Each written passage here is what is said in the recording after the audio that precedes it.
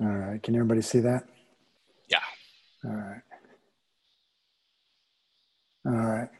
So my practice has been based on a street art campaign that I did in Los Angeles in the early 2000s.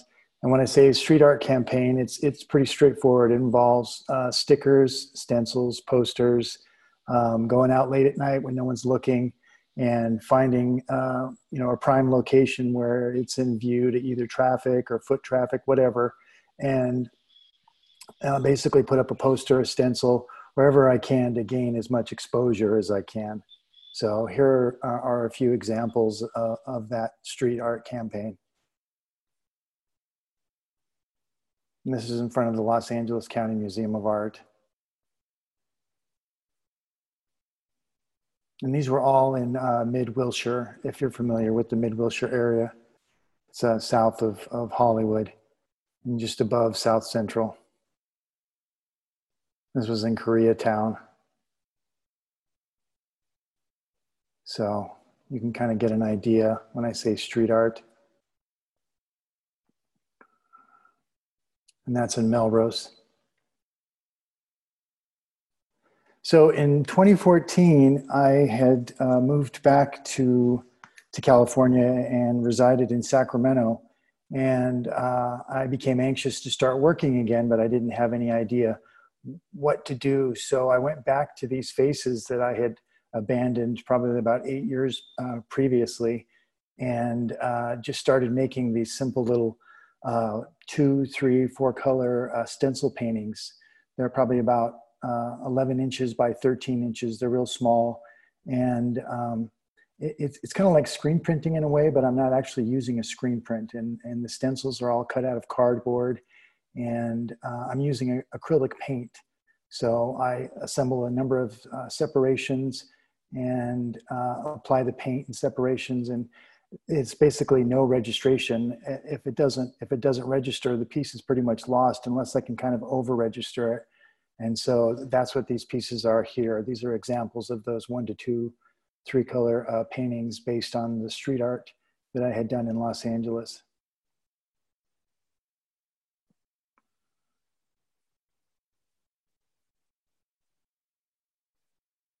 And that's more of a study than it is an actual final composition. Same thing with that one.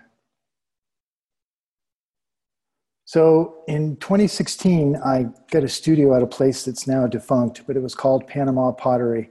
And in Panama Pottery, I started working on larger surfaces. And this piece in particular here, I believe, is 28 by 41, and it's on wood.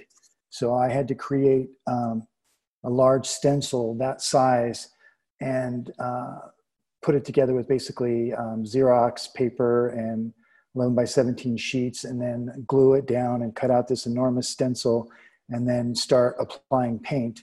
And this time I chose to go with a pattern instead of a solid separation.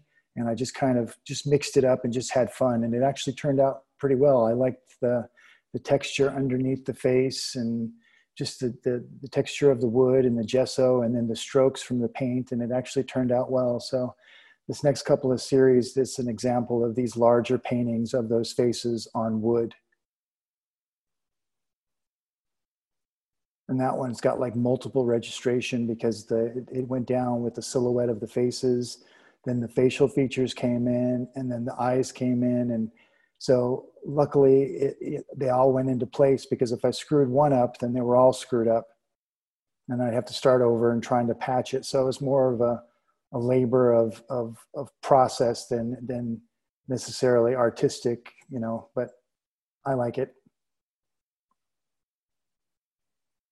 Another large stencil on wood with the pattern and the texture underneath of the strokes. Another more of the faces, same thing. So when I was working on wood, I put a bunch of them together. I put 3 of them together, and I got this huge, enormous painting. And I think this one is like 77 by 39. And so I thought, why paint on just these tiny little boards when I can get this huge triptych surface together? And so I put this one piece together, and this was right around the election in 2016.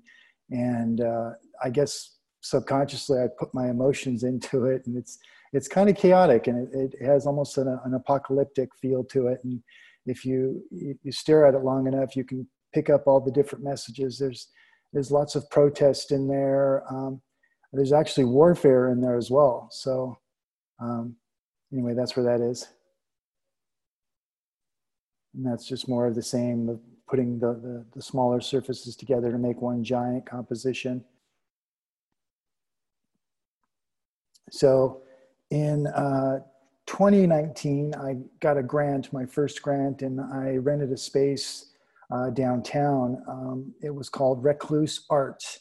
And so still using my stencils, I decided to kind of mix it up a little bit and use some smaller paintings because I didn't have a lot of space in the studio to do the really big paintings. So still experimenting with stencils, I started incorporating miscellaneous pieces of paper. You know, the tea wrapper from my tea. There was a biblical reference in a frame that I had that I was going to paint, and I tore it up and I painted that. I think it says Matthew 9:23 or something like that. There's a section of what is the series about the children who want to be magicians? I can't think of the name of it. Harry Potter. There's a sheet in there from Harry Potter. And so I've got all these different things. It's like a little collage of texture and just miscellaneous things. It's just something I did that was fun, that kind of came together without any thought. And I came up with what I thought was a clever title. It's called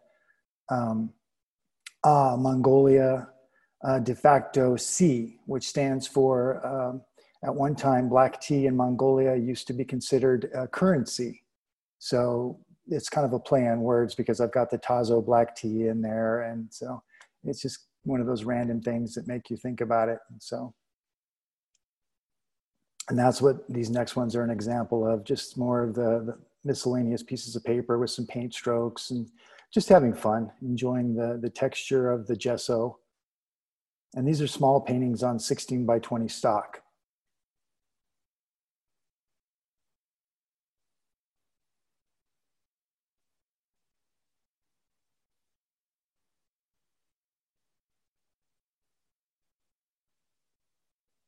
That's actually my son's drawing. He did this tiny little robot and I turned it into a stencil.